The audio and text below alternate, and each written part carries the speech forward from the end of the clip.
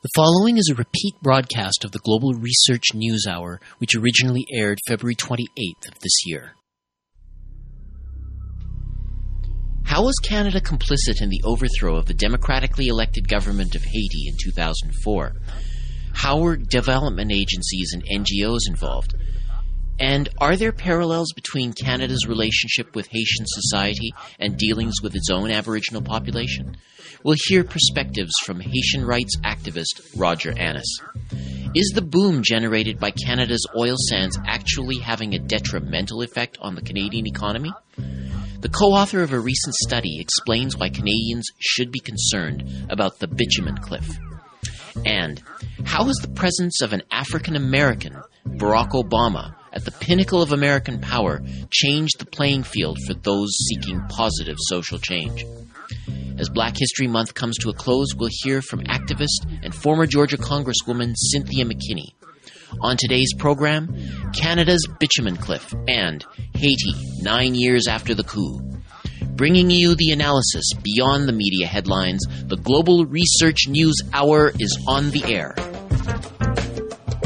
Welcome to the Global Research News Hour for the week of February 28, 2013. I am series host and producer Michael Welch. The Global Research News Hour is a special radio collaboration between the Center for Research on Globalization and campus community radio station CKUW 95.9 FM in Winnipeg. We seek to provide you with access to analysis of the major issues shaping our world today, from thinkers, researchers, and unique political personalities rarely addressed by major media. Our program is available from the Center's website, globalresearch.ca. We can also now be heard on the Progressive Radio Network at prn.fm. We'll begin our show with some of the major news stories shaping the national and international political landscape.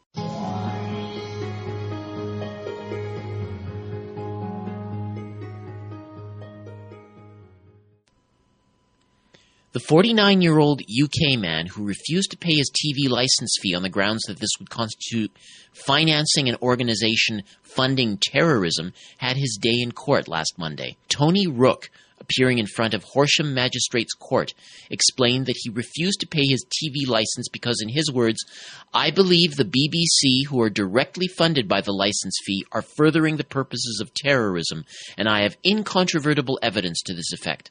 Rook pointed to the BBC's reporting of the collapse of World Trade Center 7 20 minutes before it happened, and the pattern of the collapse suggesting a controlled demolition as evidence the BBC covered up the facts around 9/11. Presiding District Judge Stephen Nichols disallowed Rook's video evidence, arguing it was irrelevant to the trial. He said, quote, "This is not a public inquiry into 9/11. Even if I accept the evidence you say, this court has no power to create a defense in the manner which you put forward," unquote. Rook was found guilty of using an unlicensed set, given a 6-month conditional discharge, and forced to pay £200 in costs. That comes to us from the Daily Mail. During his upcoming official visit to Israel, U.S. President Barack Obama is expected to tell Israeli Prime Minister Benjamin Netanyahu that a window of opportunity for a U.S. military strike on Iran will open in June if efforts to thwart Iran's nuclear program through sanctions and diplomatic means prove fruitless. In a report which aired on Israeli TV's Channel 10 last Monday, Israel, in the event of a U.S. military operation, would be asked to sit tight and remain on the sidelines. In addition to the Iranian nuclear issue, Obama and Netanyahu are expected during the presidential visit to discuss the Israel-Palestine conflict, as well as instability in Syria and the prospects of weapons of mass destruction ending up in rogue hands. That comes to us from the Times of Israel and Associated Press. 2 long-awaited reports published February 21st by the Post-Carbon Institute and the Energy Policy Forum reveal that the hydraulic fracturing, or fracking boom, could lead to a bubble burst akin to the housing bubble burst of 2008. J. Dave Hughes, author of the Post-Carbon Institute report, explained that while shale gas extraction may be at an all-time high now, and there may be large reserves technically, the production rates are subject to the law of diminishing returns, meaning that the gas is exhausted very quickly and more wells have to be drilled each year to replace the exhausted ones.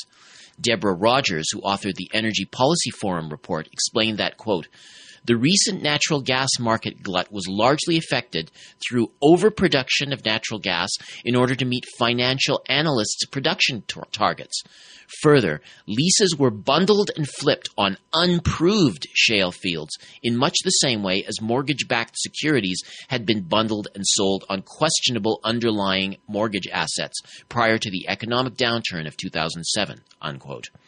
At the heart of the bubble is the financial codependency between day-to-day in-field shale oil and gas economics with its physical limits and the economics of Wall Street, which is blind to those limits.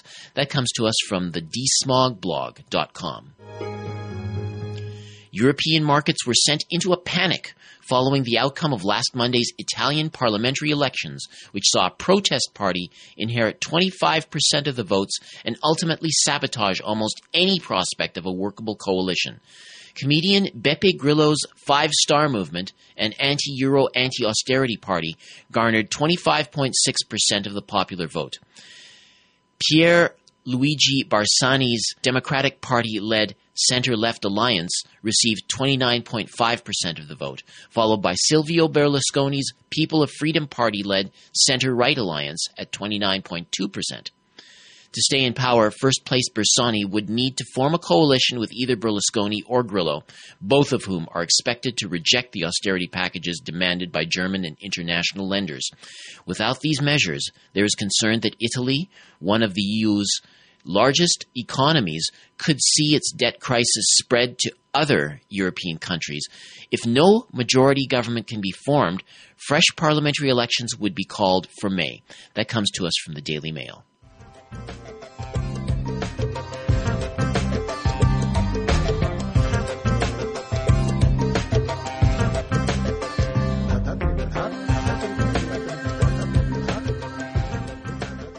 It was 9 years ago, on February 29, 2004, when U.S. forces, with the assistance of Canada, converged on Haitian President Jean-Bertrand Aristide's presidential palace and forcibly removed him from power. The action resulted in a puppet regime being installed, which has acted in concert with U.S. and Canadian interests at the expense of the Haitian people's institutions. On the occasion of this anniversary, the Global Research News Hour chose to examine the context of the coup and relations in particular with Canada. Following is a conversation with a longtime observer and activist. Joining me right now is one of the coordinators of the Canada-Haiti Action Network. His name is Roger Annis, and he has gone on fact-finding missions to Haiti. I welcome you to our show, Roger Annis. Thanks. It's good to be with you. Okay. Now, I wanted to, first of all, just to go over it, Canada, it was Canada, the United States, and France that were involved militarily on February 29th, 2004 in that palace coup in which the President Aristide was actually removed from power. Do you want to maybe just go over some of the lead-up that led us to that point? Sure. It was an especially tragic development for the Haitian people, because this was the second overthrow of an elected government in Haiti in the past 13 years. The first coup, an extremely violent one, was in 1991. That removed the same president, Jean-Bertrand Aristide, 7 months after his first election in the year 1990. So 2004, once again, we had a rerun.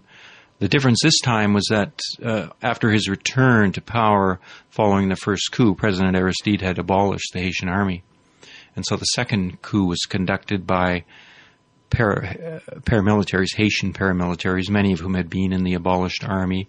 They had been able to operate with impunity from bases in the Dominican Republic over the preceding couple of years. They had received essential military and financial backing from the United States and also from Haiti's economic elite. And then the intervention that you mentioned by the U.S., Canada, and France kind of came at the decisive moment when the paramilitaries had arrived at the entrances to Port-au-Prince. They wouldn't have been able to take the city, Port-au-Prince, a city of 2+ million people. President Aristide had been elected in the year 2000 with a very, very strong majority and was trying to carry out policies to benefit the poor majority in Haiti.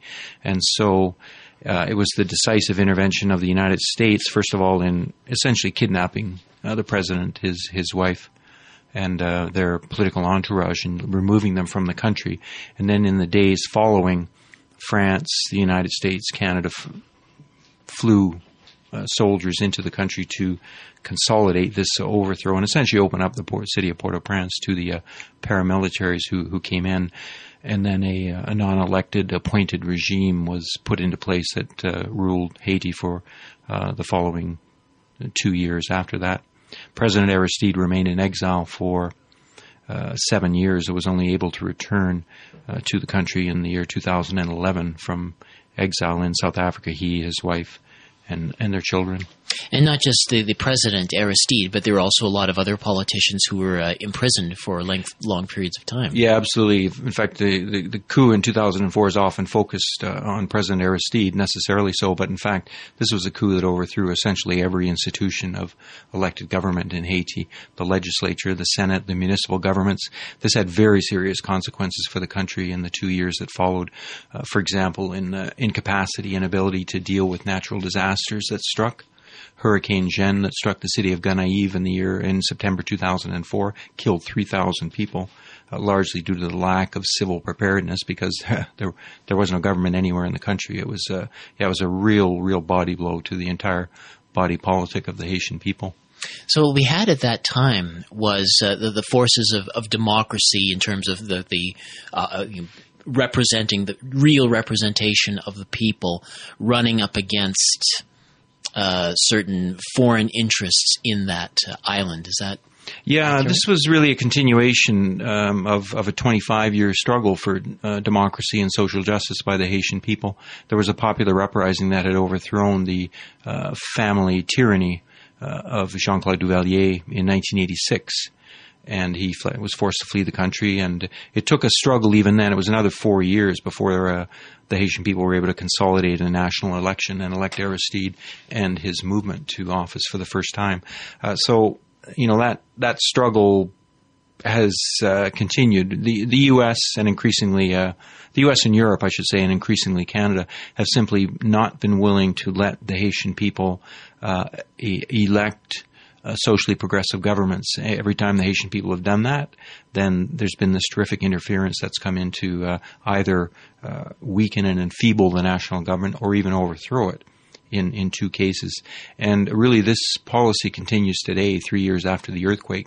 The main reason why the response to the earthquake was so inadequate and remains so is that the Haitian people have been prevented from exercising their political sovereignty and having a government in place that could respond to a natural disaster on the scale of the earthquake that happened in January 2010. Now, what about organizations like CEDA and the various NGOs, progressive groups like the Alternatives and the Development and Peace? I think that it might come as a shock to many Canadians that these groups whose ambitions are not generally associated with overthrowing democracies, but how should we assess their involvement in terms of this reversal of the fortunes of the Haitian people? Yeah, it should be a pretty critical and harsh assessment. Haiti has been a certain canary in the coal mine for very negative trends that have happened in the world of non-governmental organizations and of charities.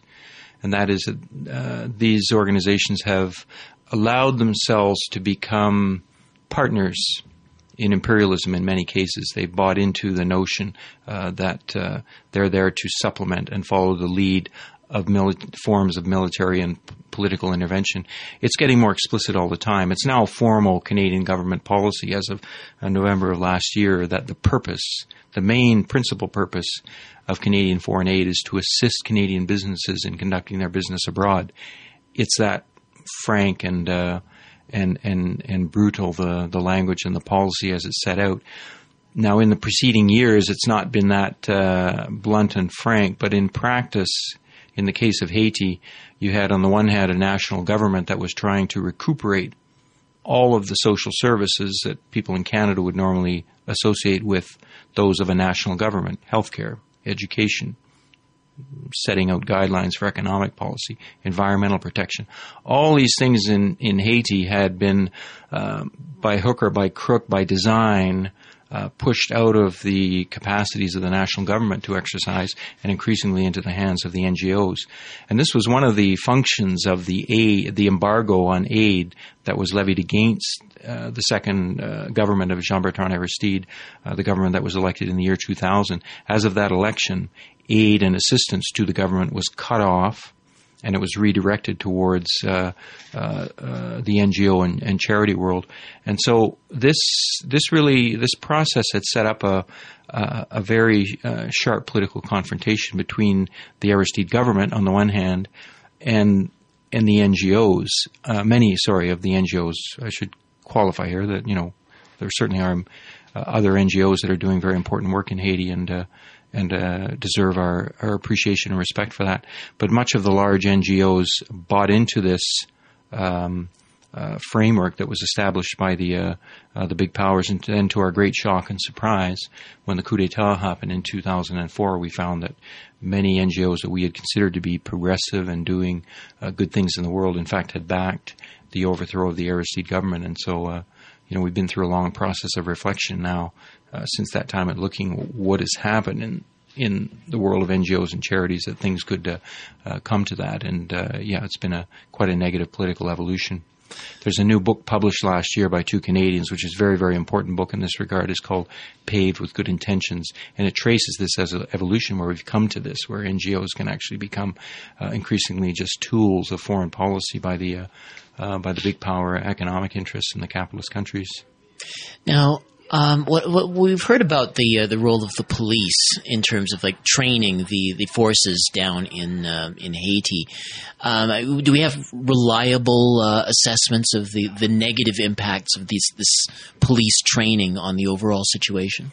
Yeah, we do. The police is, and then previously when there was the Haitian army, the military training was really geared to maintaining the status quo in Haiti, teaching the methods of policing to a police force with the expectation that these police forces would essentially, practice in such a way that all of the economic inequalities that are so prevalent in Haiti would go unchallenged. That's the kind of policing that the RCMP in Canada, for example, wants. Just as in Canada itself, your role as a citizen in Canada is to obey the law, regardless of how unjust and socially unequal those laws could be. And that's the kind of police training that's going on in Haiti. And also we should mention penal training as well. Corrections Canada has had a long presence in Haiti, supposedly in training Haiti in the methods of running penal institutions. Well, when you look at the justice system and the penal institution today in Haiti, and it's remained largely unchanged since 2004 and also since the earthquake, you find there are, for example, preventive detention rates in the prisons of about 80% in Haiti. Preventive detention means that the prisoner in question has never seen a judge, has never actually been tried and found guilty of anything, but they're in the prison, they stay there because the justice system doesn't function or doesn't want to function. The justice system is not getting the funding necessary so that judges can actually perform their work, whatever the reasons may be. The policing inadequacies really came into play after the earthquake when the problems of sexual violence and assault against women became significant because of the earthquake, shall we say, in social life that had broken down the barriers of sort of social cohesion and protection of women and girls in particular. So the Haitian people turned to the police naturally to be a line of defense against sexual assault and violence, to apply the law in that regard, and found that, lo and behold, the police actually had very little training in this regard, had no procedures, were really not even conscious that their role as police was to arrest people accused of sexual violence, for example, make sure that they got a trial. Well, it turns out in Canada we haven't had a situation that much different in the north of the country, and we've just had a report last week by Human Rights Watch in British Columbia, a bombshell of a report, saying that Aboriginal women in the north of British Columbia who have been victims of crimes are finding that they cannot get support. They cannot get the kind of legal support from the police. In fact, the police themselves have been implicated in acts of violence and sexual violence against women. That was a very harsh condemnation of the policing methods of the RCMP in northern British Columbia. So I guess it's no surprise that if the RCMP can't be relied upon to take care of issues of sexual violence against women in northern British Columbia, they're not really going to be able to do it in Haiti either. And boy, there's a lot of research and study that needs to be done on this subject to find out exactly what's the RCMP been doing in the past 20 years in Haiti with their police training, such that when the earthquake arrives, we find the Haitian police completely unprepared to deal with serious issues of sexual violence. I've heard that the RCMP, and their roots, it was essentially an instrument of colonialism, that they had to deal with the so-called Indian problem. And I'm wondering if you see any other analogs between, say, the Canadian, the Indigenous peoples of Canada and the people of Haiti. Yeah, that's an important point about the origin of the RCMP. It began as the Royal Northwest Police that were one of the instruments of the conquest of the territories of the Indigenous peoples of the West.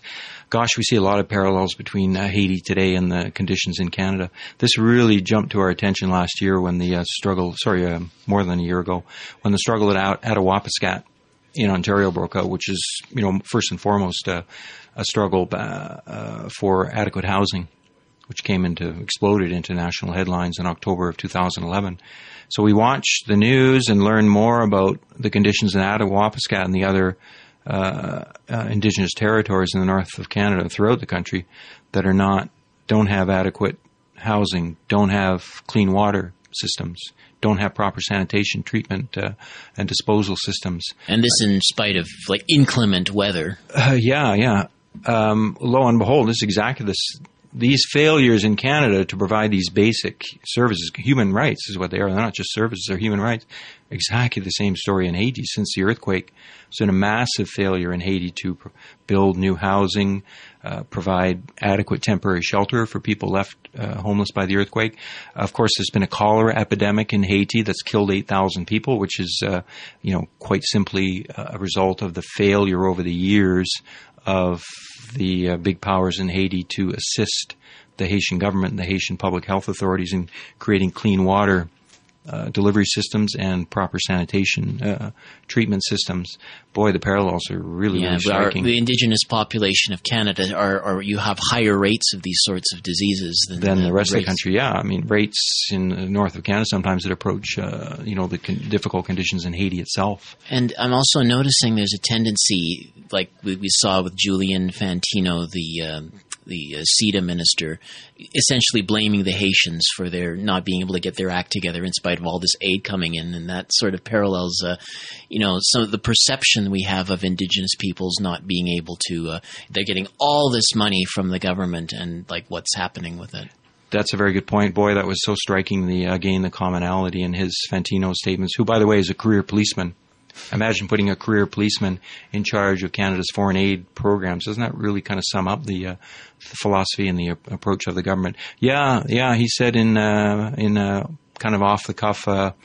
He began saying it last November after his trip to Haiti, and then it became very explicit in an off the cuff interview that he gave the end of December. That what's wrong with these Haitians? We threw all this money at them, and they can't even get their act together. Which is a complete 180-degree turn of the reality in Haiti, which is, no, the Haitians didn't get the earthquake relief money. It was brought to Haiti and then spent by the international governments and the big international aid organizations. If only the Haitian people and if only their government had gotten a significant part of the earthquake aid funding, then maybe things could be a lot further along. So, yeah, this is very much a case of the the pot calling the kettle black, so to speak. It's been primarily the responsibility of Canada and the big powers, the failures in Haiti since the earthquake, but the minister's trying to deflect attention away from that reality. So if the essence of Canada's relationship with Haiti is essentially one of corporate manipulation, exploitation, how can things be changed? I mean, where does the change have to begin? Yeah, I think it's on two fronts. One is, of course, the Haitian people themselves have to get organized and take matters into their own hands, and they are doing that. Despite the very, very harsh and difficult conditions that prevail after the earthquake. We have housing rights movements that are active in Haiti. We have women's rights organizations that have been dealing with some of the emergencies that they've been dealing with in the camps of earthquake survivors. We have very significant pressure operating on the United Nations so it be accountable for the cholera epidemic that it brought to Haiti through its own reckless criminal negligence and recklessness. Other human rights organizations that are, fighting to improve the conditions in prisons, to get a justice system that functions. Peasants are getting organized in Haiti so that they can make a livelihood, but have a government that's responsive to their needs. So it is happening in Haiti.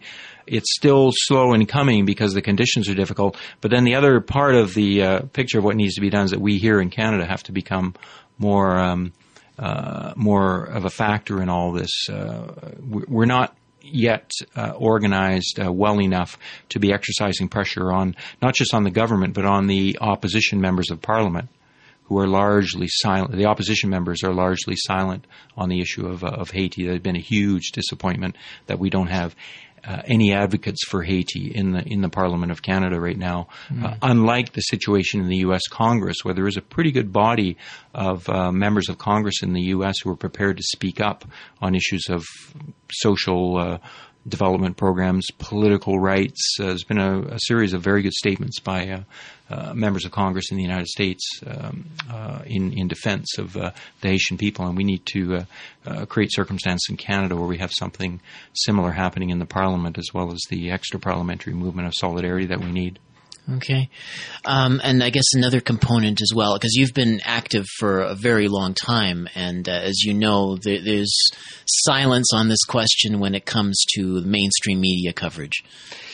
Yeah, and unfortunately it's not getting better. The coverage around the time of the third anniversary of the earthquake was disappointing for us. There's been a real drop off in attention. I would say pretty much across the board. A few good articles here. There's a writer at Canadian Press, Andy Blatchford, who's done continues to do some good writing. But we haven't seen the same attention, for example, the Toronto Star was prepared to do even 2 years after the earthquake. CBC has been not a single one of the main national radio programs did a story. I'm talking about well-known programs to Canadians, The Current, As It Happens. No stories from them, and a couple of pretty half-baked reports on television that I caught, and again, not even on the news network, on the main network, but on the news network. So, we continue to complain about this to journalists, to editors, but we need to do more of that, and we need more Canadians to speak up on that as well, because we're really seriously being underserved by our media on Haiti. It's just the fact that Canadians could donate hundreds of millions of dollars for earthquake relief. Funds like that could be matched by the government.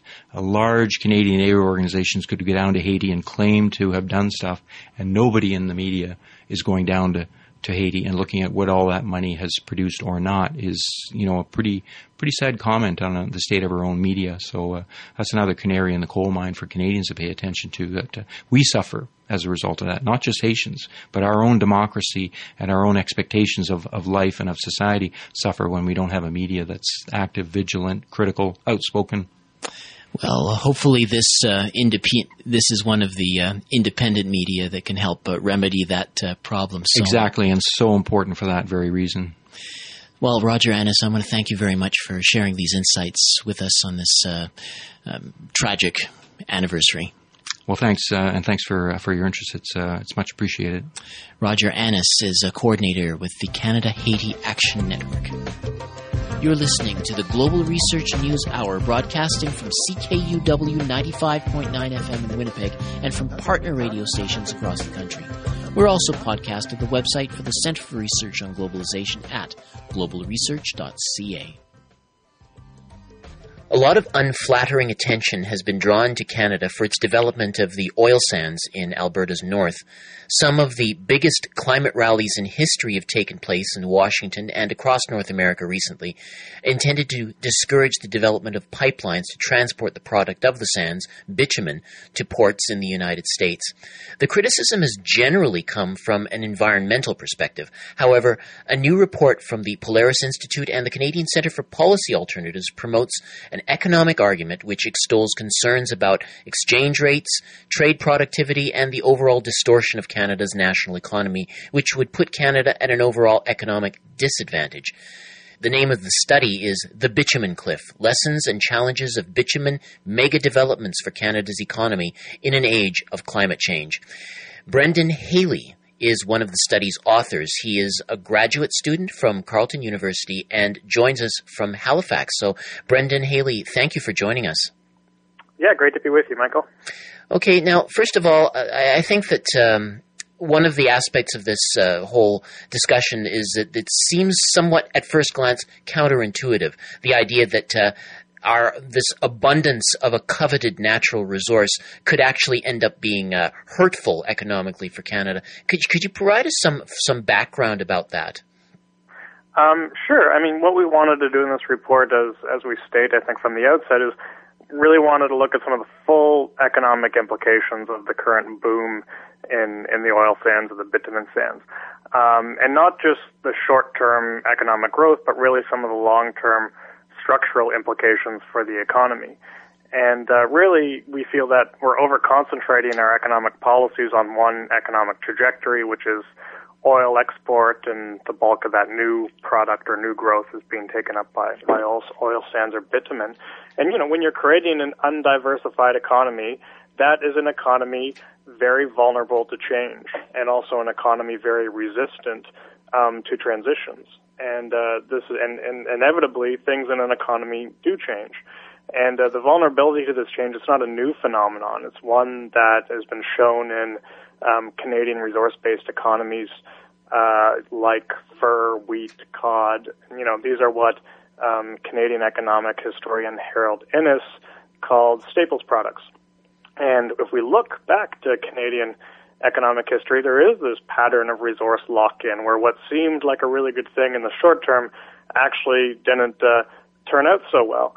And he talked about this tendency towards a staples trap, this tendency towards resource lock-in, where when inevitably the economy does change because of new technologies, because of new consumer demands at a much more global level, those transitions or that disruption that occurs on overly resource-dependent economies can be quite painful.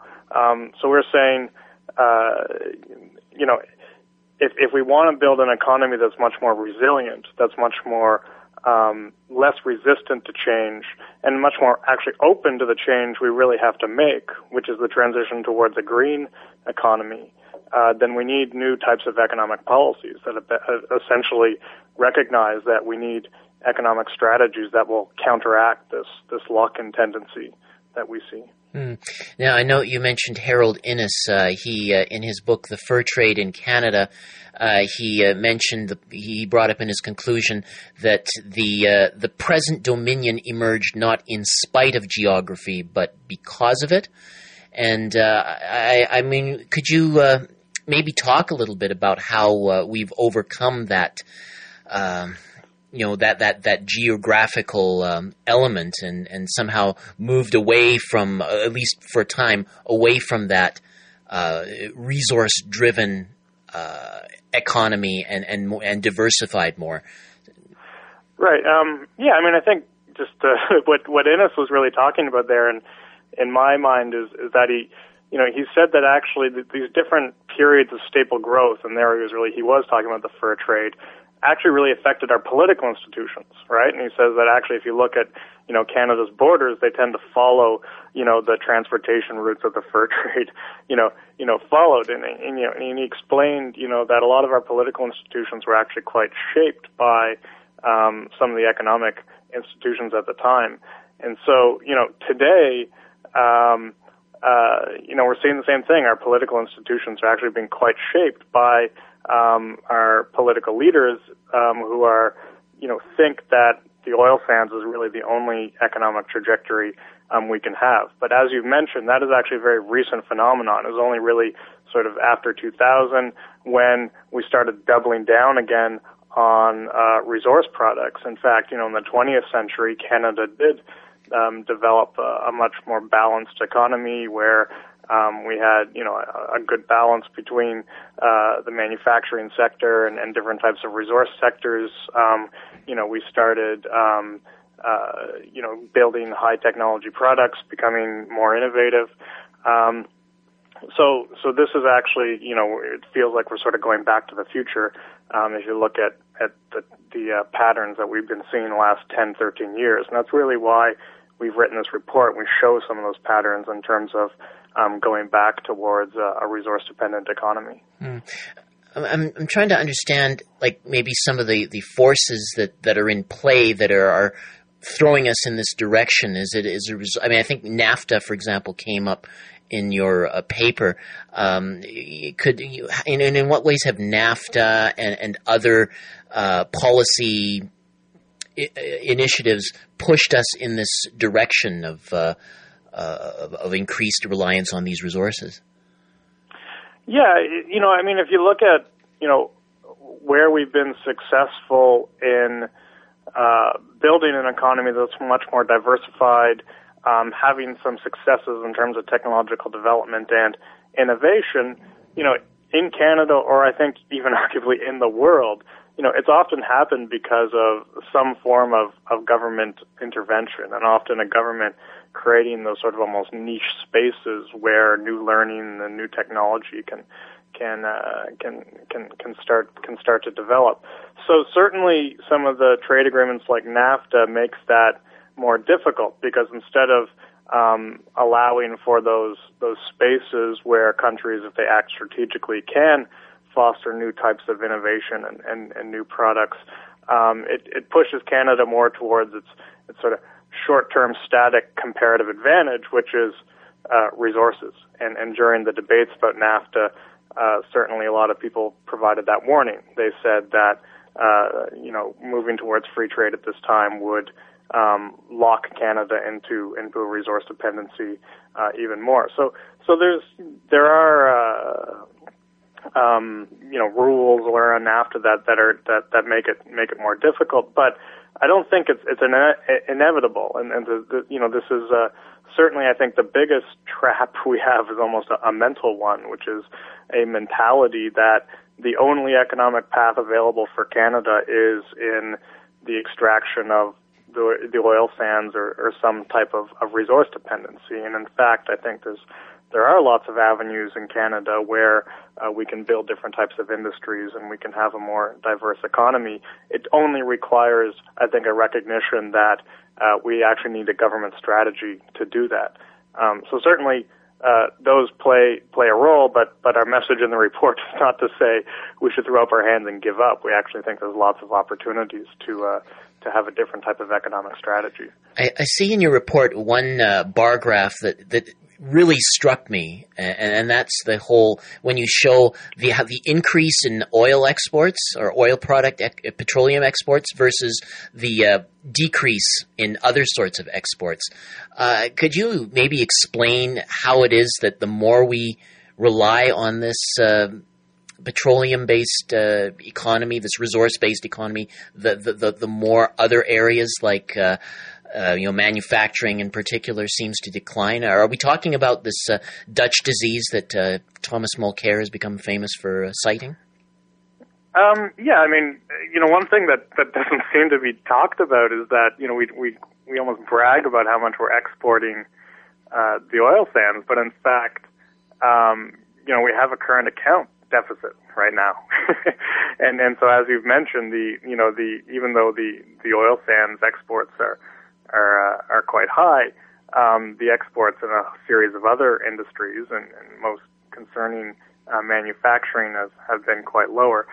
So, Yeah, and there's been this debate about Dutch disease, and Dutch disease is kind of this phenomenon that, you know, this higher dollar that results is impacting manufacturing, and there's a debate with respect to what degree that is happening. But when we talk about, we open it up a bit more to this idea of the Staples trap, and in fact, the Staples trap idea goes much deeper, where this Dutch disease phenomenon, where a higher dollar makes it more difficult for manufacturers, is certainly part of that. But fundamentally, the Staples trap, I think, opens it up more towards this being a problem of a lack of innovation in the Canadian economy, not being able to grapple with economic change. And so the issue with the manufacturing sector is not solely that they're feeling pressure with the high dollar, but in fact, we don't have a manufacturing sector strategy in this country right now. Nor do we have a strategy towards transitioning towards a green economy.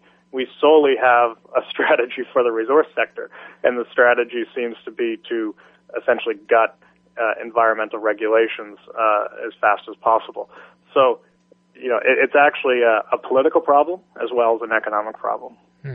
Now, are there lessons that could be learned from this when it comes to other sorts of primary resource development, say hydroelectric power in Manitoba and Quebec? That's a good question. That's actually what I'm researching now. I mean, I think it's not, certainly we are not saying, you know, even we've been accused of this recently that, you know, all resources are bad and we should stop using them. It's actually the strategy you develop, you know, in their use to develop a more resilient type of economy.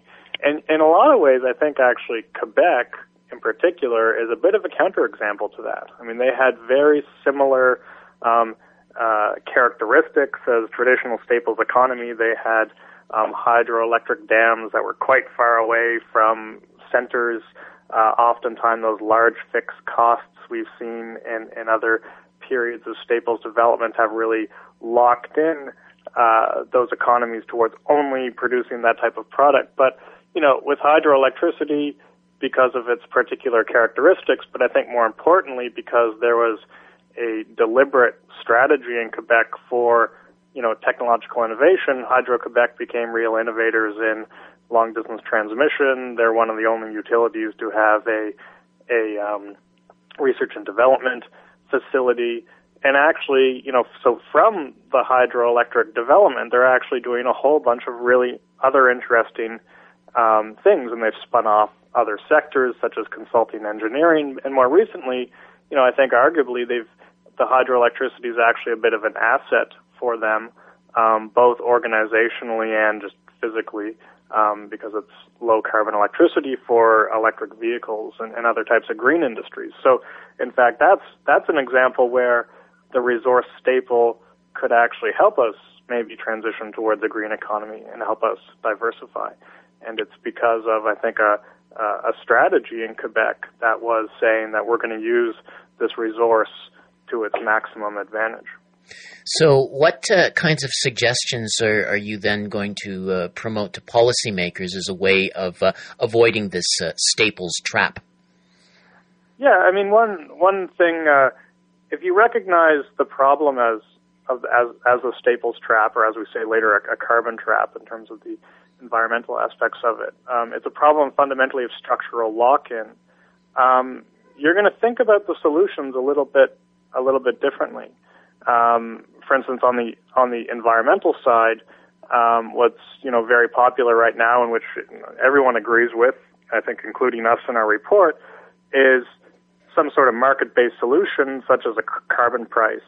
But certainly, if it's a problem of structural lock-in, that is necessary but not sufficient, because solely those types of market-based solutions don't deal with some of the structural lock-in factors, such as, you know, there's going to be political interests that will resist that type of carbon price. There's a whole bunch of fixed infrastructure that you have to deal with. There's a skills and competency sort of matrix or pattern that we have that may not be prepared to go down different types of technological pathways. So in fact, you can't escape from policies that are going to be more specific with respect to specific technologies, to specific regions, to sectors, and really thinking about how to steer each of those sectors, each of those regions towards a green economy, for instance.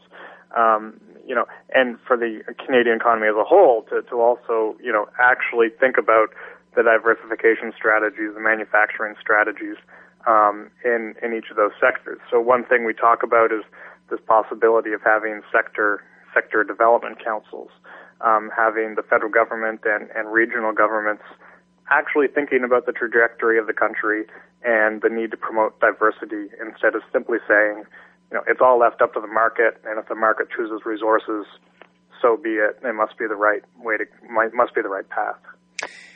I've been speaking with Brendan Hayley. He is one of the authors of the study, The Bitumen Cliff, Lessons and Challenges of Bitumen Mega Developments for Canada's Economy in an Age of Climate Change, which is available from the Canadian Centre for Policy Alternatives at policyalternatives.ca. Thank you very much for joining us, Brendan. Thank you. On last week's show, we heard part one of an interview with former Georgia Congresswoman and U.S. presidential candidate Cynthia McKinney about some of the forces that impede real democracy in America. In part two, we explore the presidency of America's first African-American president, Barack Obama, and its impacts on popular struggle for social and racial justice. Talking about your association with the Democratic Party, I mean, you eventually completely gave up on them. So it may be... Actually, the other way around, the Democratic Party completely gave up on me. I was anti-war, and the Democratic Party was not anti-war. Of course, you're not supposed to talk about Israel. You certainly can't talk about them as a little bad kid. So, I hit two, at least, what they call the third rail, I guess the third and the fourth rails of politics that you're not supposed to touch. And I touched them both just because I'm a peace person. And when I see something that's not contributing to the overall health of our political, social, or economic system, then I'm going to say something about it. And I was elected by the people to represent those positive values that can move our system forward. And but clearly that wasn't something that was desired by the powers that be, and I suffered all of the, how can one say, the opprobrium that was available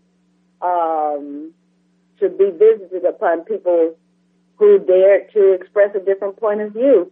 Well, I felt it, and I felt it in public, out loud, in front of the world. I understand, like in the United States, there's been, I guess since the election of 2000, there had been some hostility directed from some, supposedly progressive people against Ralph Nader for running against Al Gore and thereby supposedly splitting the vote and allowing Bush to come to power, and so that kind of hounded him a bit in 2004. Did you find people sort of critical of your decision to run against Barack Obama because we need to stop that horrible John McCain from getting elected? Did you experience some of that on the campaign trail? Really experienced that, and that was for one reason and one reason alone, and that is that the support for candidate Obama was so overwhelming that the vision of those who had previously been sort of independent thinkers, independent voters, was blurred, and the vision was completely blurred. So that in the scheme of things, it was very clear after a while that the Green Party nomination going to another black person really was not going to split the black vote, wasn't going to split the progressive community. None of that was really at stake. Okay. Now, on this program, we spoke with Jared Ball, Dr. Jared Ball, on the topic of, Barack Obama and whether or not he was supposedly the lesser of two evils. And in response to that, he pointed to something that Glenn Ford of Black Agenda Report, the way he put it, that he's not the lesser of two evils, but the more effective of two evils. In the idea that dissent against this power establishment is harder to manifest with Barack Obama there, even though he largely represents the same agenda. Would you be in agreement with that, or do you think that's a little harsh? Oh, I absolutely agree with everything that Glenn Ford writes just about. Glenn Ford is one of the most politically astute observers on the scene today. And so I take what he writes and his thoughts and his analysis and his philosophy, I take all of that very seriously. So when Glenn Ford says that Barack Obama is the more, how does he put it? The more effective of two evils. The more effective evil.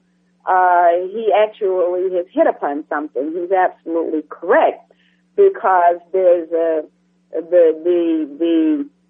progressive, I put that in quotation marks, community has disappeared. The so-called liberals have disappeared. The liberal agenda, progressive agenda, has disappeared. The reason that it's disappeared is because we've got a black man in the White House who supposedly represents the values of progressive people, but honestly doesn't, and has continued to commit war crimes and to cover up for the crimes of the Bush administration. Barack Obama recently gave his State of the Union address. There was a lot of sentiments expressed about climate change and creating jobs and bringing troops home from Afghanistan, and also sentiments about gun control. I'm wondering if there's anything in his inaugural, or his State of the Union address, or his inaugural address for that matter, anything that he said or did not say that really stuck with you. I don't, even in my personal life, I don't judge people by what they say.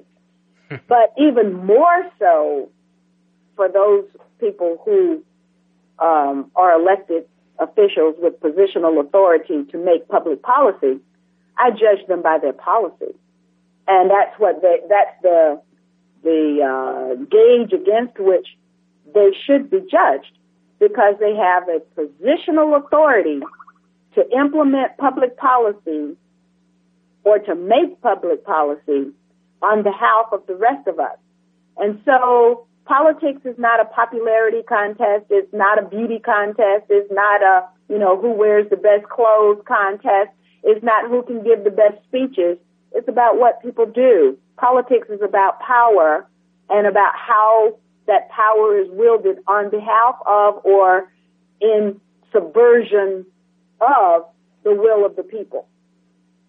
He's picked his cabinet members, and I've heard the saying that structure is strategy in slow motion. So, based on what he's done in the past, and based on who he's chosen in the present, John Brennan and others, what would you project would be his policy orientation going forward?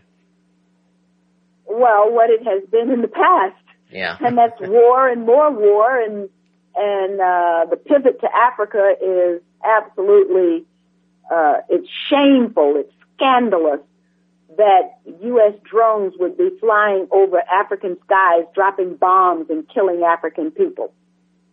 Shameful. And the so-called pivot to Asia is equally as shameful, with the anticipated destabilizations of Asian countries. I'm looking quite closely at what's going on in Malaysia right now. And the Malaysians had to deport an Australian elected official for interfering in their upcoming election.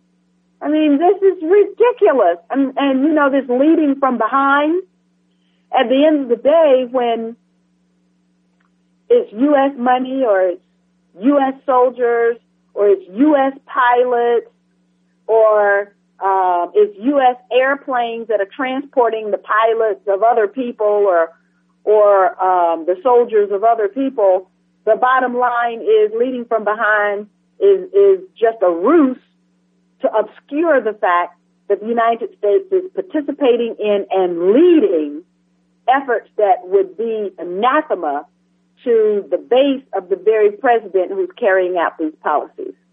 Cynthia McKinney, given your roots in the civil rights struggle and looking at America today, this being Black History Month in particular, I'm wondering if you would care to give your own, brief state of the current union as you would express it. How do you see the current state of affairs in America, especially compared to 40, 50 years ago?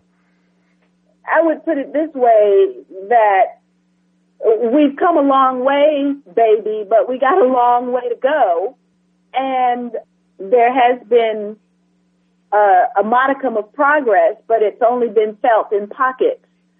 And it's a sad state of affairs when the racial disparities in the United States in some instances are worse today than they were at the time of the murder of Dr. Martin Luther King Jr. So we can have symbolic leadership, but what we need is substantive change. How do we achieve that substantive change? I know you've been working at it within Congress. You tried and failed to achieve to run for president. Is the system fundamentally broken, or is there some way we can achieve change through that system? What do you suggest that we do to achieve substantive change? The system isn't broken. The system exists as it is because it benefits certain individuals. And those individuals then use their power over the system and inside the system to continue the system. And what we need are more people to wake up every morning, as I do, with resistance on their minds. And for them to say, what can I do today to put a spanner in this system that does not benefit me? That's what we need, more people with resistance on their minds. And what about media? Is that not also part of the problem? Well, media is a part of the system. The system is a financial, public relations, prison, military, intelligence. The complex is across the spectrum of life. And so that's why we can have a broad-based resistance. We need lawyers, we need journalists, we need activists, we need peace people, we need politicians, we need economists, we need doctors. I mean, whatever the sphere of human interaction is, we need people who are willing to say, today I am going to make a difference. I am going to change the system so that more people are benefited by the system than are hurt by it. Cynthia McKinney, it's very well said. I want to thank you very much for participating in this discussion. It's certainly a pleasure speaking with you, and I hope we'll have a chance to talk again. Yes, we certainly can talk again, and I would encourage people to visit my Facebook page. My son gave me a 50-minute Facebook lesson, so my Facebook page, there are many of them out there, but there's only one that's official, and that's Cynthia McKinney Official. Okay, Cynthia McKinney Official on Facebook. That's right. Thanks. Thank you, Cynthia McKinney. That was activist, former Congresswoman, and U.S. presidential candidate Cynthia McKinney.